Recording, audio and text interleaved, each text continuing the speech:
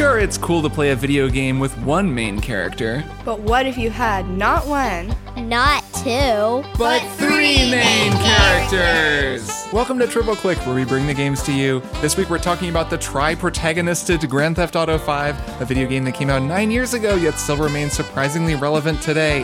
There's a ton to talk about with this one, so let's get into it.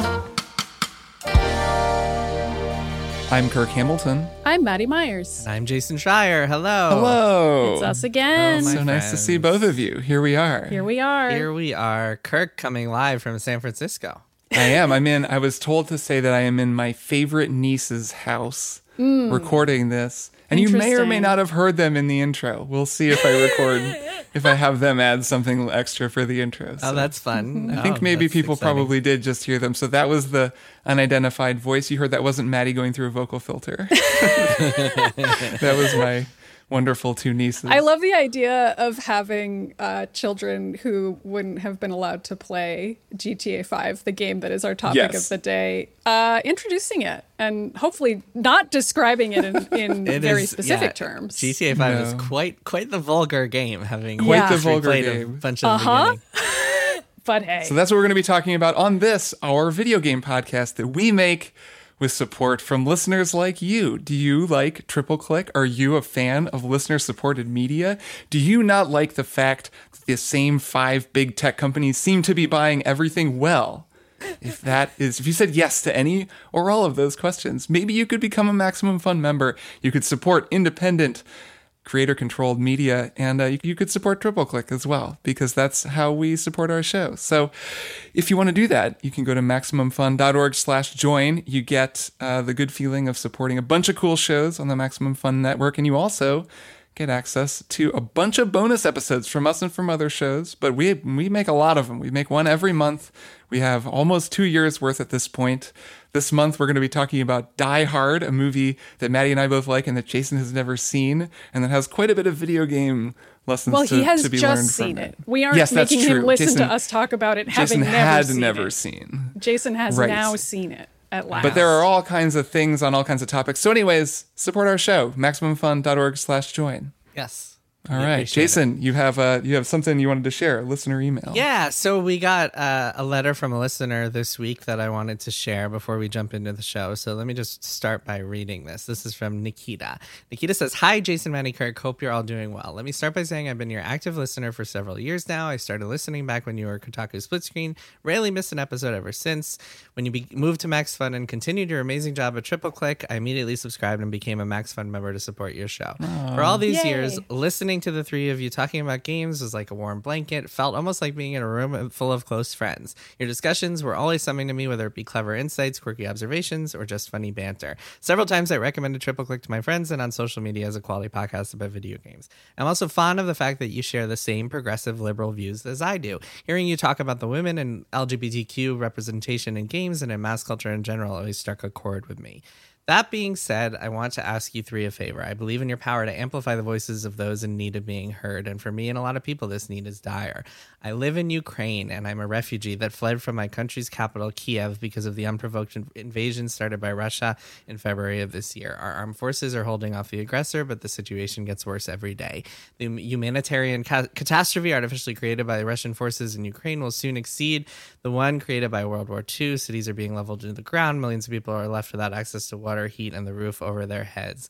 Hospitals, maternity wards, and civilian infrastructure are being shelled, and civilians are being shot with no mercy. War crimes are committed by the occupying force relentlessly. Now, I know Ukraine is far away from the USA, and we are fighting not only for ourselves and independence, but also for all of Europe and democratic values.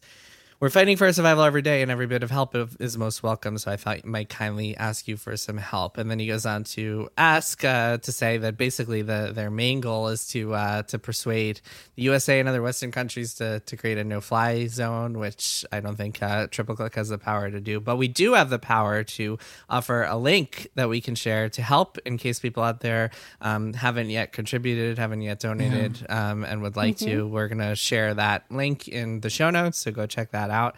I donated a bunch of money to Ukrainian refugees a couple of weeks ago and would encourage anyone who has the means to do so as well. Yeah, same. Yeah, definitely. Thanks, Nikita, for writing in and for listening to our silly show. It's nice to know that you have that. Yeah, everyone out there. Shout out to everyone out there who's our listeners in Ukraine, of which we have a few. Can't even imagine. Love and well wishes to all of you out there. All right, well, let's start with the show, shall we? Today, we are doing a What's the Deal with Grand Theft Auto 5, which is a fascinating game that originally came out 9 years ago in 2013. Yeah, 9 years ago. Sorry, everybody, 9. But that's not true. That can't be right. This week it came to PS5 and Xbox Series X, which is why we wanted to talk about it.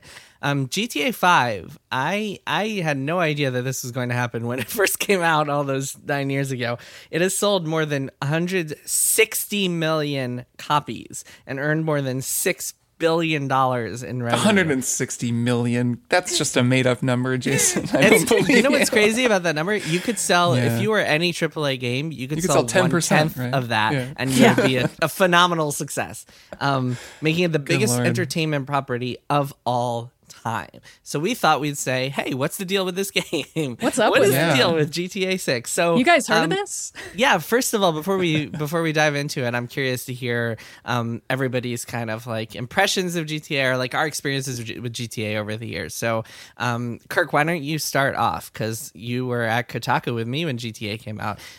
What's your kind of your experience with GTA over the years? Yeah, I remember. It was the first big Rockstar launch that I covered at Kotaku, which it's always a very dramatic thing covering a Rockstar game at launch. I remember it was very hard to get review copies of this game. I believe there were 2 copies that they sent us. Steven Totila was reviewing it, and maybe we had one for our video team or something. So everyone was like in our Slack kind of agitating at Steven, being like, okay, so what's it like? You know, what's going on? And I do remember playing it on the Xbox 360, which was now two game consoles ago, which is pretty wild. Ago. Yep. Wow. I mean, you know, it was a whole phenomenon. It was the kind of thing where I felt the same way about it as I felt about GTA 4 in a lot of respects. Obviously, it's a very different game in a lot of ways, but I liked the emergent part of it a little bit more than the story, even though I was impressed by some of the narrative ambitions the game has, just because you wouldn't think necessarily that this kind of a game would be going for kind of bigger stuff, and they occasionally did. And it was just such a technological marvel that I think it really still is a technological marvel in a lot of ways. I don't know that there are many games that have better sound design specifically than GTA 5. Or better, like, interactive worlds, like with pedestrians that react to you. There's not a lot of reactivity in other Yeah. The depth of the illusion remains remarkable all these years later. So anyways, I've played it on 360. I played it when it came out on PS4 in first person at 30 frames per second. I then played it on PC in first person. It's higher than 60 frames per second. I have not played it on PS5. I'm sure it's the same game. And I didn't really play that much GTA Online, though I've played some, and I know we will talk about that. But yeah, that's my impression of the game. It's a game I've never loved in a, like, I have this, think it's so great and love it, but it's also a game that I've played a ton of and just am very, aware of it as just this giant moment, this giant event, this ongoing thing, this huge game. So yeah. And you finished it, right? The first time you played it. I did. I think I've only finished it once. It's so long. I got pretty far, I think, on PS4, but it's so friggin' long. Maddie, what about you? Have you played through it all? I've played it. I have never beaten GTA 5. Maybe this not is the surprising. year I'll give it a shot. Yeah, it's not. Why would you say it's not surprising? There's so many reasons it's not surprising. It goes for me on and on and on. specifically Right. to have not beaten it. Yeah, if you're gonna beat a Rockstar game, go with Red Dead. It wears out its welcome in a few different ways. Wouldn't be that one. This game is very caustic and alienating and intense in a lot of other ways that are hard for me to separate from the game itself and from GTA as a franchise. So my history, I have said I've played other GTA games before this one, and that's true. I always had friends who owned GTA. That was always my experience of GTA, was, lying on another person's couch and trading the controller and all of us coming up with the most horrifying things we could possibly do, because that's what you do in GTA. You break the law, or at least that's what me and my high school friends did in GTA, was break the law. And that is also the association I had with GTA 5. Although the things about it that excited me then, and still do, are the multiple character system, the narrative, as Kirk said. I thought it was a missed opportunity at the time that all 3 characters were male anti-heroes, and I still kind of think that. I feel like that was 2013 really was a time period of anti-heroes. We're talking Don Draper, we're talking Booker DeWitt, we're talking Breaking Bad, yeah, Walter White. I mean, all that. But even the fact that I can compare Franklin to a television character says something about the mainstay that GTA 5 is, and that's worth complimenting, I suppose. But it's also a game that, despite being a cultural phenomenon, is... I'm good with never beating it. I don't know. It's got a lot of things in it that I don't care for. It's a world that hates itself, and every character in it hates the world. And it's something I've noticed every time I go back to it. I'm like, God, this is so exhausting, and it's just unpleasant to hang out in. Yeah, it's very unpleasant. It's interesting that an open world game that you're supposed to spend so much time in is a version of basically LA, I guess, that is deeply unpleasant. It's like the seediest, most disgusting parts of the world, just the worst people, and full also of people assholes who are just survivors of horrific abuses and like drug problems and just marginalized in every way. Like that's the world you're hanging out in and having fun? ? Well, so it's very much, it's so funny. 2013 was such a different world than from now, but it's very much a product of Gen Xers who have a nihilistic viewpoint of the it's very much like, so I played a couple hours this morning. I beat it in 2013 when it came out. Hadn't really played since then. So revisited today, this week on Time PS5 capsule. for the first time in 9 years. And it's really fascinating just how the nihilism of it all, and how it just feels like you're, I don't know, watching South Park or like watching some other like satire that is just like everything is bad. Its point of view, this game's point of view is very much like everything is bad. And you're going around the world and like there's so much stuff that is just like trying to, so you'll be driving somewhere and you'll flip on the radio and there'll be some right-wing Rush Limbaugh impersonator, which like is supposed to be a parody, but now in the days of post-Trump and post-parody just feels like it would be real. It would be something that would actually be said by Tucker Carlson. I mean, even then, I feel like it was starting to get there. I mean, Fox News was a thing back then, 2013, year before Gamergate, folks. Yeah, but it wasn't, yes, I mean, we were definitely seeing like the burgeoning stuff that we would see today, but also it just had that like carried over Gen X nihilism. And then so you're driving somewhere, you'll hear that Rush Limbaugh parody on the radio, and then you'll see a garbage truck that says like dumping on your lawn and like has some other silly slogan, and then you'll see some Facebook parody on your phone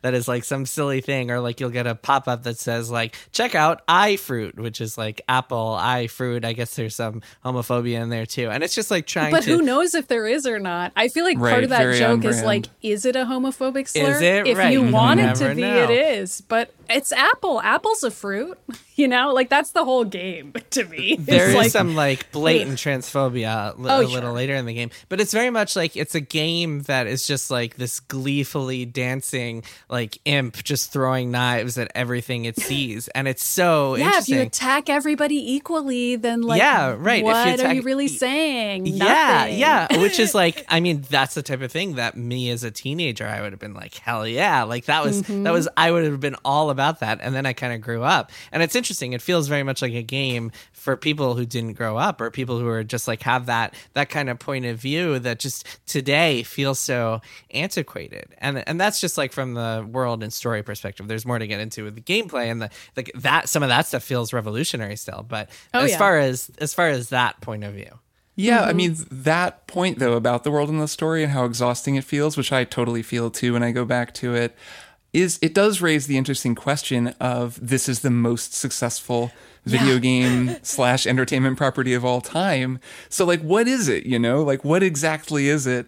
If not, I mean, it's partly that stuff. It's partly the tone. I do think there are a lot of people who just think these games are funny and don't think about it too much, but there's more, right? It's more than just that. So what is it that makes it so big? The success is, here's something notable. When you load up the game on PS5, the first thing you see is not like the story mode. The first thing you see is Grand Theft Auto Online. You have to like tab over to go to the story mode. Like GTA Online is what's in your face.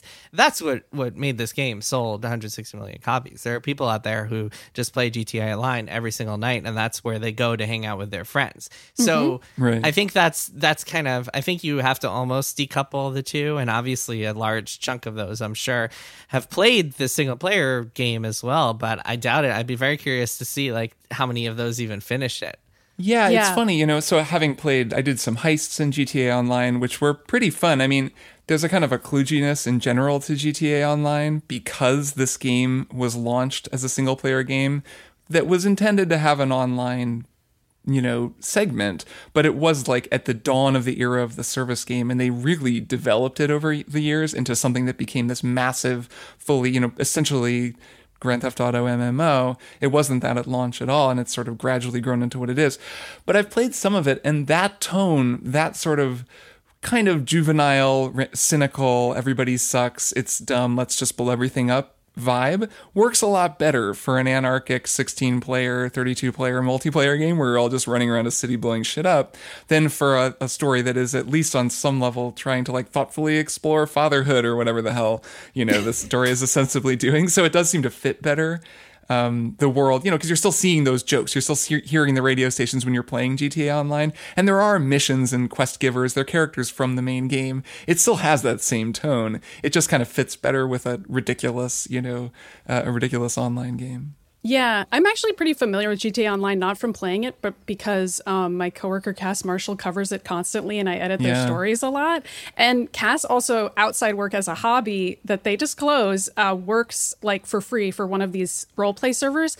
And it's fascinating to hear their stories about how these servers work and how wildly different and sometimes super inclusive and awesome those servers can be compared to what one might associate with GTA 5 and all the things I just said, because there are people who make mods, obviously, and then also create entire communities that just happen to be built on top of the framework of GTA. But then there's also like comedic communities that are sort of riffing on the idea of it. Like Cass did a story about a motorcycle gang that is in charge of an entire city, and they basically act like an HOA. Like they make sure everybody's lawns look nice, but like also they're a terrifying motorcycle gang. And it's just this hysterical story where it's about like, yes, they are enforcing these rules about lawn care with blood, but also the rules don't really matter and everyone is participating in this silly game together. And that, I think, is in the spirit of the best of GTA, which is the ridiculousness and like, it's a video game. It's like the torture and the violence is supposed to be just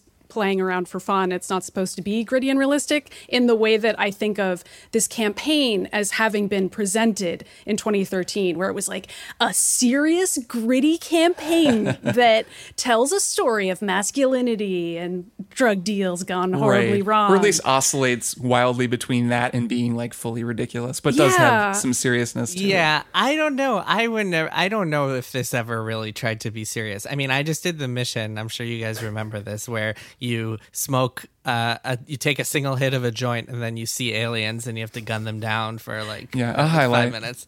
Yeah. Well, aliens are canonically real in the GTA franchise. And just playing through the game. I mean, like one of the first things you see after the kind of flashback, it opens with a flashback of Michael faking his own death after a bank heist gone awry. And then it cuts to Lamar and Franklin having this just like explicit conversation, and that just continues for like the first 20 minutes of the game. Is just you going around with Lamar and Franklin, who Lamar is one of the most ridiculous characters ever, and their banter is just obscene and explicit and comedic, and I don't really think it's going for like a dark, gritty, like drama sort of style. I suppose that's true. Like I think about the torture mission where Trevor tortures the guy, and that's actually kind of the exception. I think that's more of the exception. Yeah, that's more the exception. The tone is actually fairly consistent now that I'm thinking about it. It just is that kind of caustic, nihilistic tone. It's more of like, wow, let's laugh at everything, which I think is really interesting looking at today. It's Yeah. funny, Maddie, you're talking about the HOA run by a motorcycle gang. Yeah. That makes me think this is also relates to the single player. One of the most interesting things in these games, and specifically in this game, is because everything in the game is designed to like emergently make breaking the law fun and engaging. Yes. The systems are Yes. basically there to be broken, that it's actually very interesting when people try not to break them. And this was true in GTA 4 as well. GTA 4 is still probably my favorite Grand Theft Auto game. That's a hot take I can back up when we do What's the Deal with GTA 4 down the road. Yeah, which we obviously Well, I mean, will do. New York is the best city, so it makes sense. And I think it has a more serious story, and especially the first maybe 30% of that story is very good. But that is a topic for another show.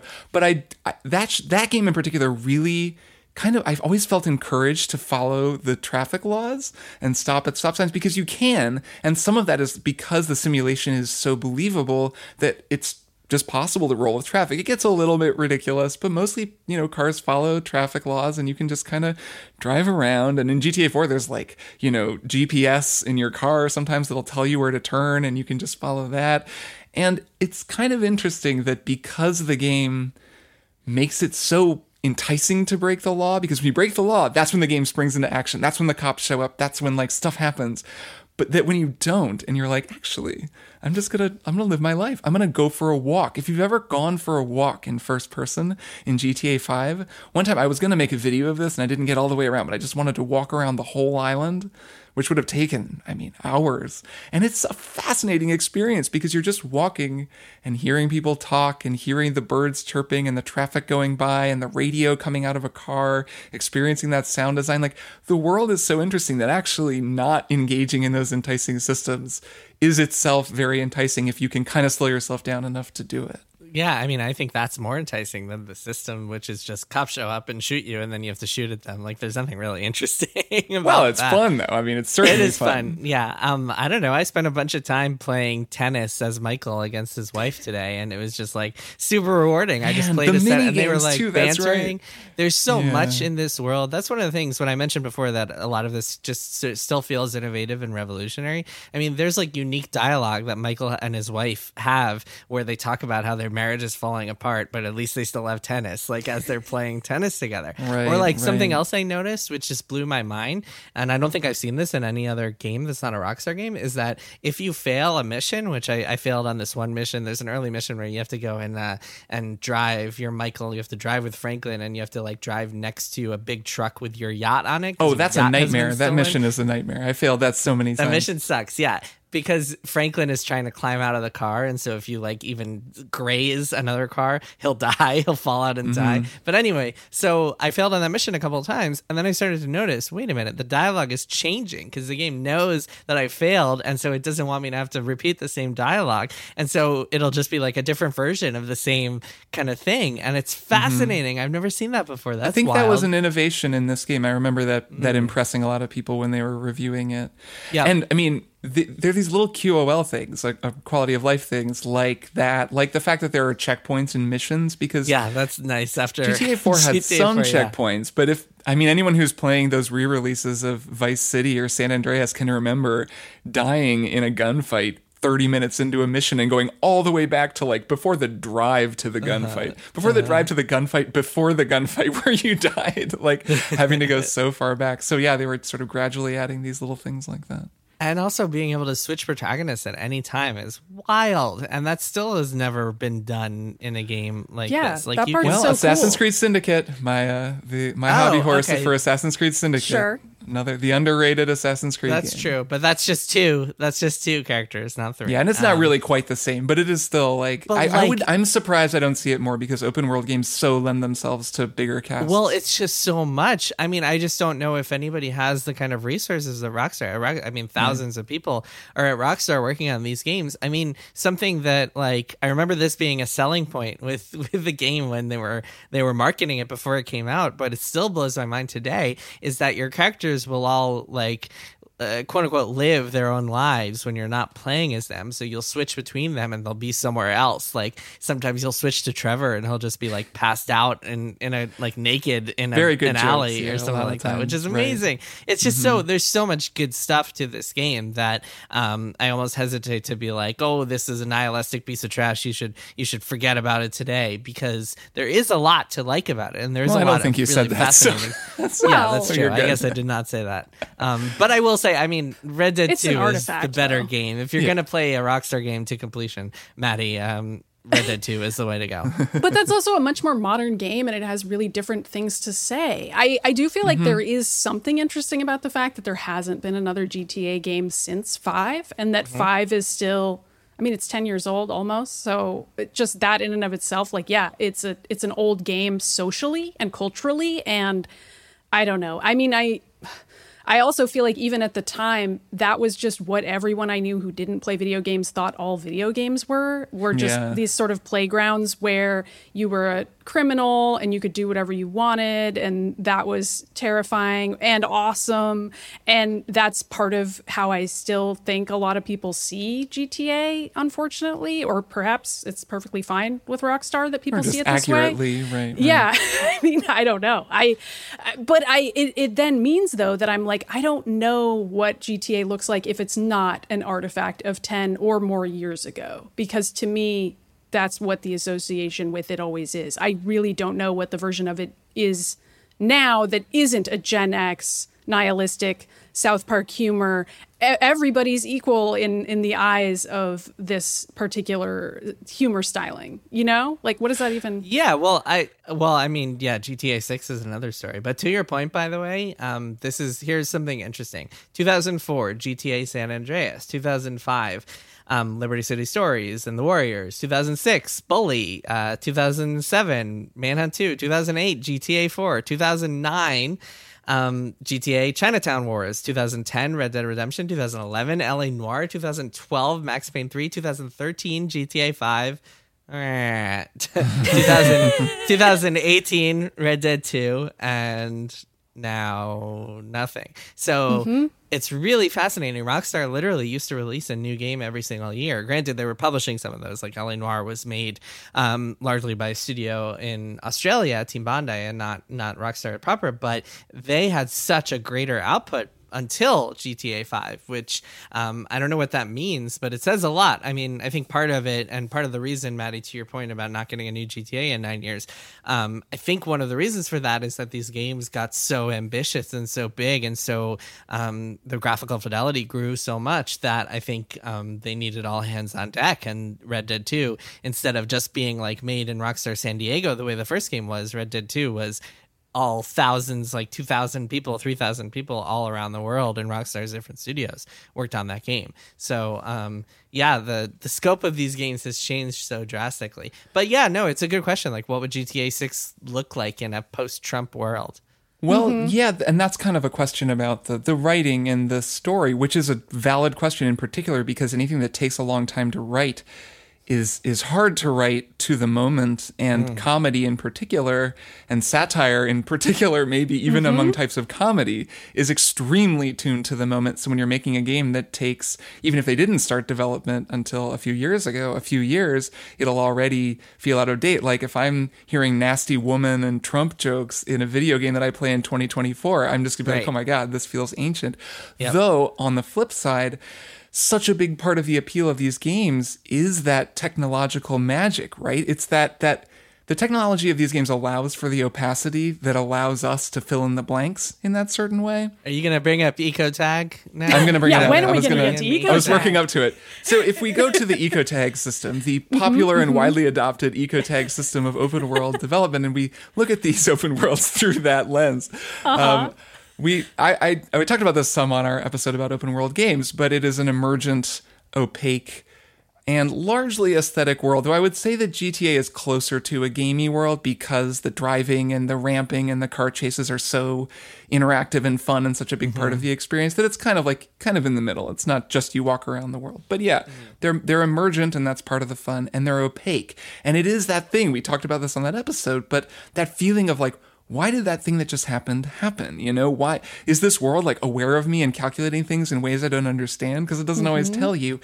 And as a result, if we're looking out to GTA 6, that means they always need to be like super pushing the envelope technologically, which was true of GTA 5. That game still feels pretty wild, like the simulation level of that world compared to just about any other open world game until Red Dead 2, which also is just, it's on a different level in a way that requires an absurd amount of work. And as we learned, and a crazy amount of crunch and like people to just throw their lives into this thing for years and years to make something so advanced, even though that's the labor required at this point with this level of technology we're working with to make an open world that has that magical feeling. And I certainly feel much, much more ambivalent about that now than I would have 9 years ago. Yeah. I'm curious about that ambivalence, but I do want to say that something that is so brilliant about, again, replaying the game just today is that when you're doing some of these chases, sometimes some sort of sequence will happen, whether it's like a car cutting you off in just a certain way to make you both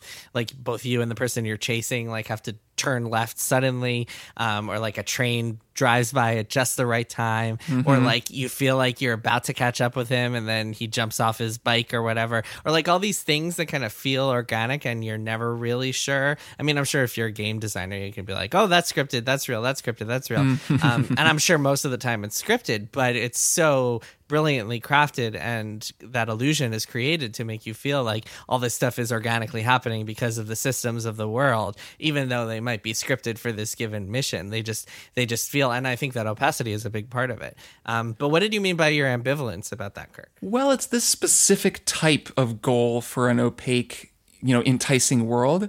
It's that it's something that you'll always be chasing because it's so tied to like computational power and just a sheer level of, items moving around and like things that you've designed and like complexity of the world. And that's like a constantly shifting goalpost because you're really just being amazed that they're pushing the envelope technologically, which is something that'll just always be more and more and more. Where, as we've discussed, there are like other types of video game opacity that are tied to things that are a little more just, you can just achieve them with cleverness. And you can just make a game like Outer Wilds or a game like Elden Ring, where it takes a lot of work to make a game like Elden Ring. But what I'm so impressed by, or so enticed by rather, what pulls me along in that game, they're mysteries that people wrote and designed and created for me. It's not half driven by incredible technology that just took so much work and so long to make that eventually will feel out of date and will feel kind of old and won't be as impressive. It's like a different kind of thing. Yeah, I mean, I don't think that's the only thing that makes the opacity work here. Like, I think you could make a game with the same technology base as GTA 5 today, and it would still feel like opaque in that way that you're looking for. It would still feel mysterious and delightful in some interesting ways. Right. I think a large part of it. Well, so here's a theory, and I think that kind of the Rockstar mission structure, which has been very specific to Rockstar over the years, even though a lot of open world games have taken from GTA over the years, especially GTA 3, which kind of inspired many generations of games to come.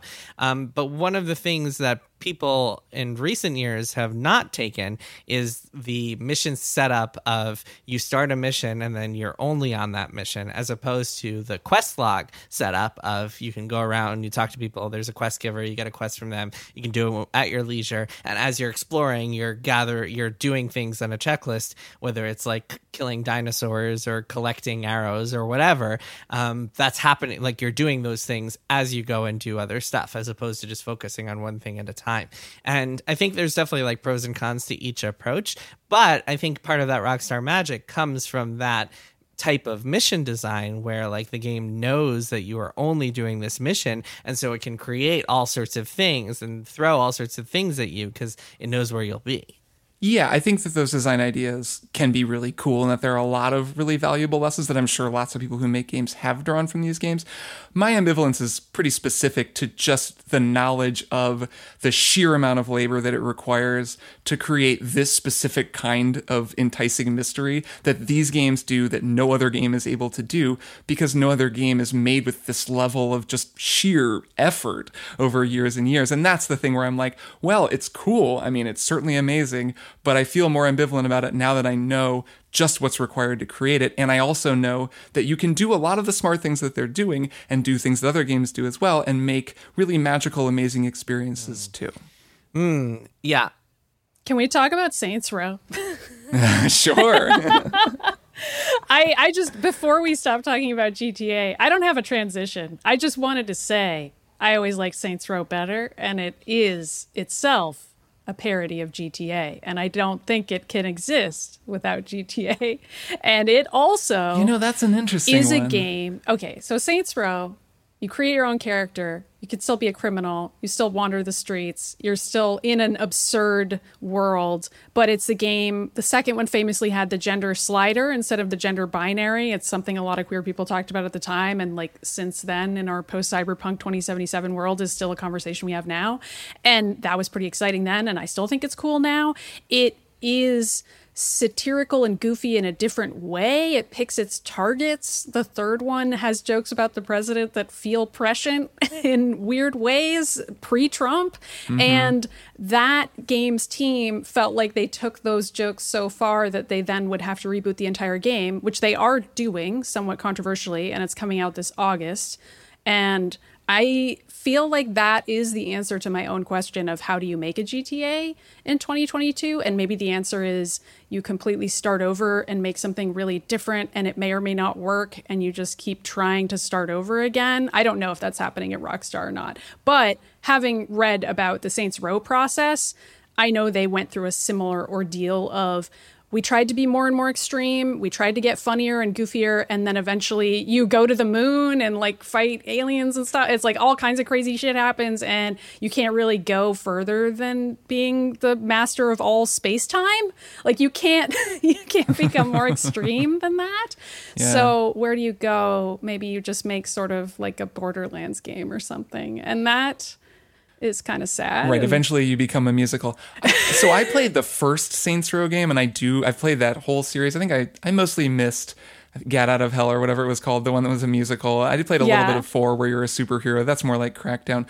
I think that trajectory is super interesting in that series is in conversation with GTA in a way that's useful to talk about when talking about GTA. Because the first Saints Row game, not very funny. No. It was basically just I had an Xbox 360 and GTA 4 wasn't out yet, and I wanted to play that style of game, and I was playing San Andreas on an original Xbox disc just because that was what I had. And so I wanted to play something made for this 360. So it just had slightly better graphics, but it was nowhere close to as interesting. It's a pretty dull game. And I think it's fascinating watching writers and a creative team basically have to differentiate themselves from something like GTA. And then when GTA 4 came out, they were like, oh, okay, they're going more grounded and realistic. Well, we're going to go totally in the opposite direction. And then you can watch that series, as you said, climb toward being the ultimate master of space-time starring in a musical video game. Yeah. Yeah, Maddie, I mean, to answer your question, I don't think GTA 6 was ever going to be like, we're going to go even more extreme. Like, that's never been what Rockstar did with this series. And to Kirk, like Kirk said, GTA 4 was a little more grounded, and GTA 5 was really the one that pushed. I don't know, it might even be more cynical and satirical than GTA 3 and any of the original ones. Like, I think GTA 5 really pushed the boundaries the most out of any of them in the series. It definitely felt like kind of a reaction to fan reaction to GTA 4, which was seen as overly serious by people. Yeah, they're like, more silliness. You can actually see that even in 4 if you play like the Ballad of Gay Tony, like the DLC for 4, especially that one, the second DLC became kind of more larger than life. You're driving a tank finally, it's getting wild. Yeah. I have a little bit of insight on GTA 6, but nothing I can share right now. But I do think that it's worth noting that Such a tease. Well, I mean, I have to save some stuff. No, that's fine. For that's Bloomberg, fine. You have a my job. bosses will get mad at me. But I will say that like there's some stuff that has been publicized, one of which being that Dan Houser was the lead writer on GTA 5 and many of Rockstar's other games, is no longer at the company.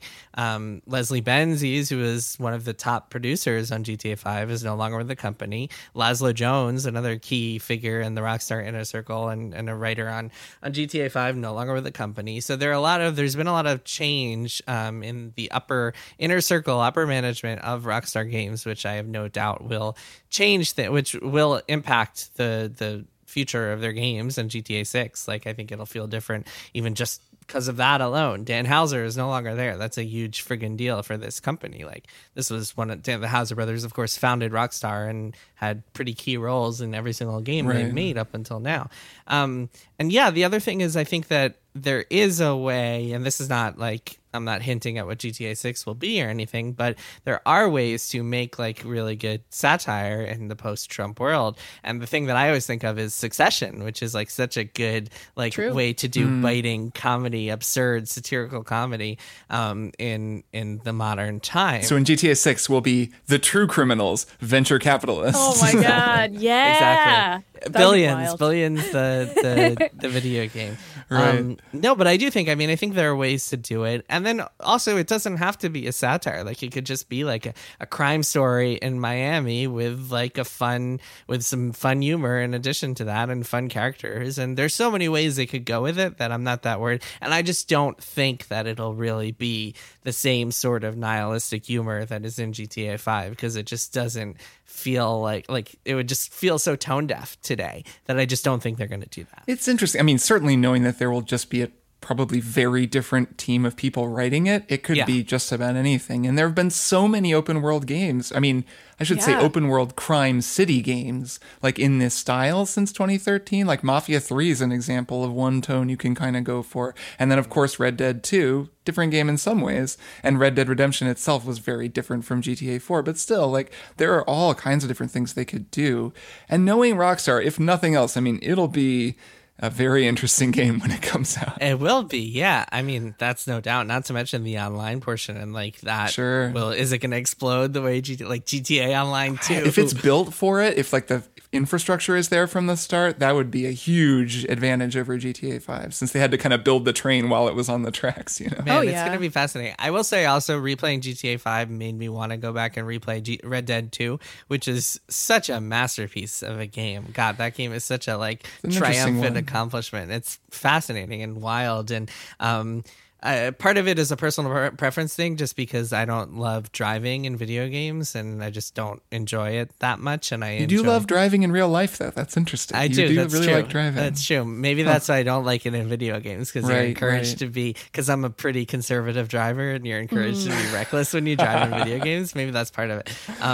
But Red Dead, I just like the atmosphere and tone much better, and especially Red Dead 2, which I think just like really pushed the like just raised the bar in a lot of ways. And so I want to go replay that. I'm not super interested in continuing to play much more of GTA 5. I think I've had my fill of this game, but would definitely replay Red Dead 2 at some point in the near future. Nice. Okay, cool. Well, so that is what the deal is with Grand Theft Auto 5. I'm not sure we can. None of us have really spent enough time with GTA Online to like really put our finger on the pulse of why this game has sold 160 million copies. Yeah, read Cass Marshall's coverage at Polygon. It's those motorcycle gangs. Yeah, it's all motorcycle gang HOAs. Really gangs and role playing experiences, and that really is the answer. It's so fascinating. Yeah. Yeah, no, it's and I bet there are tons of people out there who only play GTA Online, and that's sounds like their pretty sole fun. Game every single night. Yeah, no, totally. Hey, if it's all for you, I will say that like to only play a game like that, the controls are so clunky that I don't know. I feel like you're missing out on like other better video game experiences. Get used to it, probably. But yeah, I guess you do get used to it. That's definitely one reason I don't really play it. Yeah, I don't know. All of us have spent ample time with Destiny over the years, and that's a game that like at least when you're spending hundreds of hours of your life in that game, it feels really good to shoot so you know what Destiny 2 does not have is motorcycle gang HOAs. That is That's great true. point. Or shark cards. It does not have shark cards. It should have more opportunities for role play. That would really help Destiny 2. It should. To be All honest. games should. I started saying that as a joke, but now I think I'm right, and that I should do that. A lot of true statements go that route. For sure. Just like GTA. Is it a joke? Is it real? Maddie, would you go back to Destiny if it had more role-playing experiences? I don't know, but I will say that the only reason why I got so into Destiny was because I was playing it while on Discord chatting with my friends. That was what kept me coming back over and over again. And if we were all also role-playing as like guardians who were in a skateboard club or something at the same time, then I can't see why that wouldn't keep me coming back. That is certainly a key part of an online experience. And what if you were I Guardians wouldn't who even be mowed surprised. lawns? Yeah, and I wouldn't even be surprised if GTA 6 did the wildly unpopular thing of just being an online only game, like a Fortnite-esque, like role play forward, free to play. And it's a mobile game. I'm going to throw that on the top of there. Can you imagine the internet? It'd be great. Rest assured, it is not that. I don't know. I just feel like it's a good idea, but I'm not in charge. Okay, cool. All right, why don't we take a break and then we will be back with one more thing. Hi, I'm Jesse Thorne, the founder of Maximum Fun, and I have a special announcement. I'm no longer embarrassed by my brother, and me. You know, for years, each new episode of this supposed advice show was a fresh insult, a depraved jumble of erection jokes, ghost humor, and frankly, this is for the best, very little actionable advice. But now, as they enter their twilight years, I'm as surprised as anyone to admit that it's gotten kind of good. Justin, Travis, and Griffin's witticisms are more refined, like a humor column in a fancy magazine. And they hardly ever say bazinga anymore. So, after you've completely finished listening to every single one of all of our other shows, why not join the McElroy brothers every week for My Brother, and Me? Maximum Fun is a network by and for cool, popular people. But did you know it also has an offering designed to appeal to nerds? A show for nerds? On Maximum Fun? The devil, you say? It's true. It's called The Greatest Generation, and they review episodes of a television program for nerds called Star Trek. They've reviewed TNG, DS9, and are now reviewing Voyager. Hey, Star Trek. My daughter enjoys that program. Well, if she enjoys that, and she enjoys humor of the flatulent variety, might I recommend she subscribe to The Greatest Generation? Hey, are you calling my kid a nerd? Why, I oughta... Well, gotta go.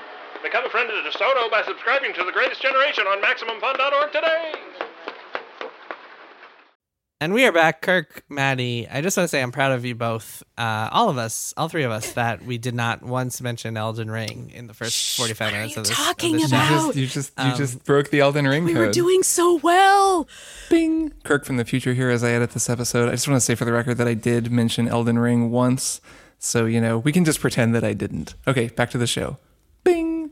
Well, the reason I bring it up is, I'll get to that when I get to my one more thing. Kirk, why don't you go first? What's your one more thing? Okay. I was going to mention Elden Ring in my one more thing too. Oh, okay. There you go. So was I. No. Because I'm traveling and I can't play Elden Ring. So I'm traveling and I don't have a Steam Deck, unlike Jason Schreier, so I can't play Elden Ring, which is maybe for the best because it's been nice taking a break from that game and just watching conversation and getting sort of excited to play it again when I get home. My one more thing is the new Pixar movie Turning Red, which I just watched and really loved. It made me realize that I haven't loved the last few Pixar movies. What's the one called? Onward, the sort of fantasy movie. And then Soul was another one. Soul, I've become much more mixed on over time. It was an interesting one. I liked it. It had like the right pieces in some places, but it just sort of felt like, I know what you mean. it was two movies mashed into one. It should have just been one movie. Just a movie about a jazz piano player, please. That's what I want. And also Luca, I started that one and was like, this seems nice. And I've heard it's a nice movie, but it's just sort of a different kind of vibe. And then, Onward really felt just kind of almost like a DreamWorks movie to me, which I do kind of mean as a diss. It just was like, this just feels like an imitation of a Pixar movie a little. So I was just realizing, like it used to be when a new Pixar movie came out, I was like, I would watch it the minute I could and be so excited. And that's faded for me a little bit. And this movie, I saw the good reviews of it and I went and watched it. And it's really, really good. It is the story of, it's basically Teen Wolf. So if you've seen Teen Wolf, and it is the story of a Chinese Canadian immigrant. She lives in Toronto. I guess second generation. And it's a very much a sort of immigrant, children of immigrants dealing with their parents kind of a story. Familiar if you've seen a few different, popular movies over the last few years. And just a really kind of specific and lovely story about finding yourself and becoming who you want to be, and also a kind of great metaphor for puberty and even for having your first period, which is explicitly mentioned in the movie in a way that I'd never really heard in a movie like this that I thought was really cool too. And yeah, I don't have a ton of deep thoughts about it, but I do think having grown up in an age when Teen Wolf came out and now seeing a new movie that is also about a teenager discovering a family curse that turns them into a wonderful animal that then leads to Red them. panda, I think. Yes, in this case, the best red panda. So cute. And just so cute. And it's just a very funny movie with its own vibe. It reminds me a bit of Pen 15. It's set in the year 2002. So it's very much that sort of just after I got out of high school. There's Tamagotchis. There's a very, very funny boy band. The music is all by Billie Eilish and her brother Phineas, which is pretty cool. The score is by Ludwig Göransson. It's got a lot of like quality talent in there. And it was directed by Domi Shi, who I believe is the first woman to direct solo direct a Pixar movie, which is very cool as well. And it just really good movie. Liked Turning Red. It's just on Disney Plus. You can just watch it. It's one of those ones they just put right out. I'm really looking forward to this one. It's good. I've heard great things. It's a good one. I really liked it. Maddie, what's your one more thing? Okay, so I've been taking a break from Elden Ring also, completely voluntarily. In solidarity with me. I appreciate it. Yeah, Thank no, you, you're Maddie. right. I'm doing it If Kirk can't play.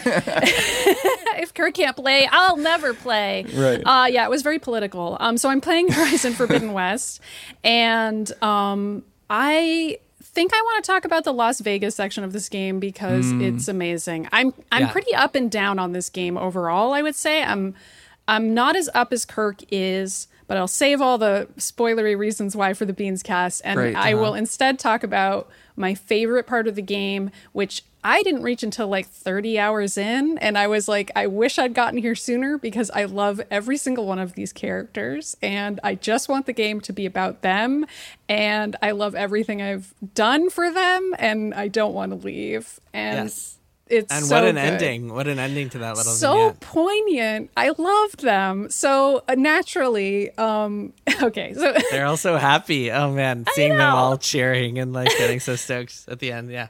So some of my complaints about Horizon Forbidden West have been I haven't met very many characters who seem like real people, and these characters in the Las Vegas portion of the game seem so real to me and really act the way I feel like people would act, including like the goofy parts and also the more utilitarian parts. So they're a theater troupe, a traveling theater troupe. And one of them, none of them are engineers, but as humans are wont to do, they're curious enough to want to try to experiment and like push the envelope, which is something that I wish I saw more characters doing in this game besides Aloy and a couple other exceptions. I just feel like this is something many people naturally do. Like you work harder in the short term so you can be lazy in the long term, if you will, in order to like come up with a cool tool that will help you out.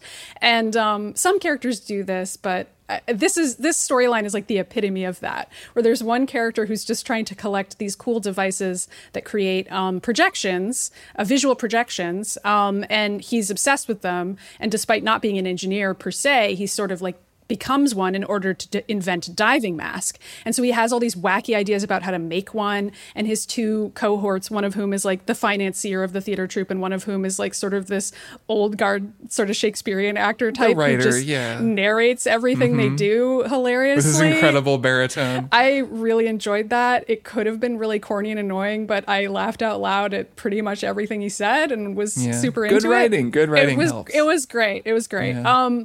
So when Aloy comes across them, she and the engineer guy hit it off immediately because Aloy is an engineer as well, or at least she has an engineering brain, and they create this diving mask together, which of course you get to keep for the rest of the game. And now I don't have to worry about breathing underwater anymore because I have this sick diving mask. And I got to like do this really awesome underwater level. Can't believe I enjoyed an underwater level in a video game, but I really did. And it had stealth sections that I didn't think were that hard and like were largely just about exploration and having a cool time. Fun audio logs. Just 10 out of 10. If you're going to do an underwater level, have stealth sections where you have to avoid giant fish. And that's one way to do it. That was cool. See, I mean, the enemy design there is pretty cool. And then, of course, you get to fight the enemies eventually. Yeah, the big boss but at the end is pretty dope. I really liked the big boss at the end. I was like, that was a fun boss fight. Like, Yeah, I don't super know. fun. I just really liked it. And it was very refreshing. Did you remember to slow down time this Yeah. run? Oh, I've been slowing down time a lot. I love to slow down time. in Horizon Forbidden West. And I had a really good time with that whole section of the game. And if that were the entire game, I would have been like, Game of the Year. That was probably my favorite part of the whole game. And I was played that as I was watching Station 11, and they're both about that. Just the idea that it was the first time in this very weird world, which we talked about in the episode, where like it's all these like strange single biome cultures, and everyone is pretty much just like hunting robots or fighting each other. To find people who are like, no man, we want to entertain people, we want to tell stories, we want to make art, which is of course the whole point of Station 11. It's like, yeah, that's what makes us people. We would probably spend more time doing that stuff than all this fighting. It's just that video games are generally about fighting and not about like putting on plays. And so it makes sense that they build worlds where everybody wants to fight and not put on plays. But I just love meeting these people who speak with such inspiration about the beauty of storytelling and bringing people together, and just getting to experience that was really wonderful. Fun fact, Suikoden 3, which we are not playing, but the sequel to Suikoden 2, Suikoden 3 lets you put on plays. Like you have a theater troupe that you have in your castle. Let's just stick to Suikoden 2 if you can, That Jason. Sounds like something that a Suikoden game would do, but would I like it? Who can say? I don't know. Some of the plays are about events that happened in Suikoden 2 and Suikoden 1. Anyway, my one more thing is a game. So I also am no longer playing Elden Ring. That's because I finished it. I have finished. You are the Elden Lord. I am the Elden Lord. I mean, you are the Elden Ring. Congratulations. Yeah, you beat it. After saying last week that you were getting tired of it, you have beaten Elden Ring. Yes. Don't talk about this. I'm sorry I brought it up. Go ahead, I was just gonna say, I'm not gonna harp on this, but I was just gonna say the last week, because of our buddy Mike, we were a little concerned about a difficulty spike, but I will say I did not run into any difficulty spike, and I did all the optional stuff and optional bosses. You are the true Elden Lord also. So that it's true. I also found a build that pretty much broke the game. But anyway, my one more thing is another game I've been playing, which is a game called Triangle Strategy, which is kind of an under the radar game. Came out for the Switch a couple of weeks ago. I have this installed. It is a strategy RPG. It's kind of in the vein of Final Fantasy Tactics, or more really like Tactics Ogre, which is a similar game but has some enough differences. Most notably, the biggest difference between this and Tactics Ogre and Final Fantasy Tactics is that there's no like waiting for casting spells. In Tactics, you cast a spell and then you have to like wait for it to go through. Turn. In this, there's no waiting; you just do things. But anyway, this game rules. I really, really like it. Okay. It's better than I expected it to be, because I was really underwhelmed by Octopath Traveler, which is the last of the last game in this kind of like 2D HD style that Square and Nintendo have been putting out. So one of the interesting things about this game is that there's a ton of talking and a ton of like political machinations. And what I didn't realize is that a lot of the game is actually based around branching narratives. And so throughout the course of the game, pretty much every other chapter, it's like divided into like, I don't know, 20 chapters or something like that. You have to make a choice, and the choice can be something basic, like, hey, are we going to go to this town or are we going to go to this town? Or it can be something that's like heart-wrenching and you have no idea what to do. Like, are we going to sacrifice the life of this one person for the greater good to prevent the deaths of all these other people? That sort of thing. Right. So are you on a trolley when you make that decision? You are on a trolley. And then you're pulling a lever. Yeah. Sure. To like make these decisions unfold, you can't just make the decision yourself. You have to convince your entire team of advisors to go one way or another. And you do that through these like branching conversations with each person, where you have to like really convince them to see what you're thinking. And sometimes it's hard. Like, I've actually made a decision that I didn't want to make because I couldn't convince enough people to like see it my way. And then you kind of like watch the story unfold as a result of those decisions. From what I gather, there are multiple endings, and you have to like do a New Game Plus if you want to go back and see, like, try to find the path to the correct ending. And it's actually, there's a lot more talking than there are battle scenes. There's only like one battle per chapter. So it's more of like, it's almost like, it's like a visual novel hybrid strategy RPG, more so than just like a traditional strategy RPG. And I really like it. The story is really good. That's nice to hear. Yeah, it's really fascinating. The main character is kind of like a blah, wooden Mary Sue, like super boring, like goody two-shoes type. But some of the other characters are really interesting, and the story as a whole is just like, it's really good, like Game of Thrones-y, like political machination stuff that I just really enjoy. Maybe George R.R. Martin chipped in on this one. Yeah, he contributed. Yeah, that's the hot new thing to do in video game development. Yeah, he's been just doing anything he can to get anything out of that's not Windsor. Yeah, anything. Like, please let me write celebrate your game. Did you see his blog post the other day? It was like, here are the 4,000 projects I'm working on that are not Winds of Winter. It was George. so funny. Did it end with like a gif of him middle fingering the camera? I hope It's so. really cool. And then, so I wish there were more battles because the battle system is so good and like it's so fun and the strategy is really, really good. And if you're into like the Tactics Ogre model of grid-based like gameplay where you like move characters around, and a lot of people out there have probably played Fire Emblem. This is a little bit different because you're on a 3D grid instead of like a big 2-dimensional grid. So it has a very different vibe. But similar concept, like turn-based strategy, like location is important. And yeah, it's really good. I'm just really, really enjoying it. I'm hoping to finish in the next couple of weeks. Maybe when I go to San Francisco next week, I'll finish on the plane or something. But yeah, Triangle Strategy, good game. Yeah, I'm looking forward to checking it out. I'll talk about it on the Definitely, show. If I get a you chance should to definitely play. check it out. Yeah. Nice. Cool. That is it for this week's episode. We will see you in Los Santos down the road. San Andreas.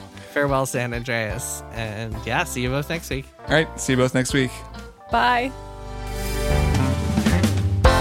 Triple Click is produced by Jason Schreier, Maddie Myers, and me, Kirk Hamilton. I edit and mix the show and also wrote our theme music. Our show art is by Tom DJ. Some of the games and products we talked about on this episode may have been sent to us for free for review consideration. You can find a link to our ethics policy in the show notes. Triple Click is a proud member of the Maximum Fun Podcast Network, and if you like our show, we hope you'll consider supporting us by becoming a member at MaximumFun.org/join. Find us on Twitter at TripleClickPod, send email to tripleclick@MaximumFun.org, and find a link to our Discord in the show notes. Thanks for listening. See you next time.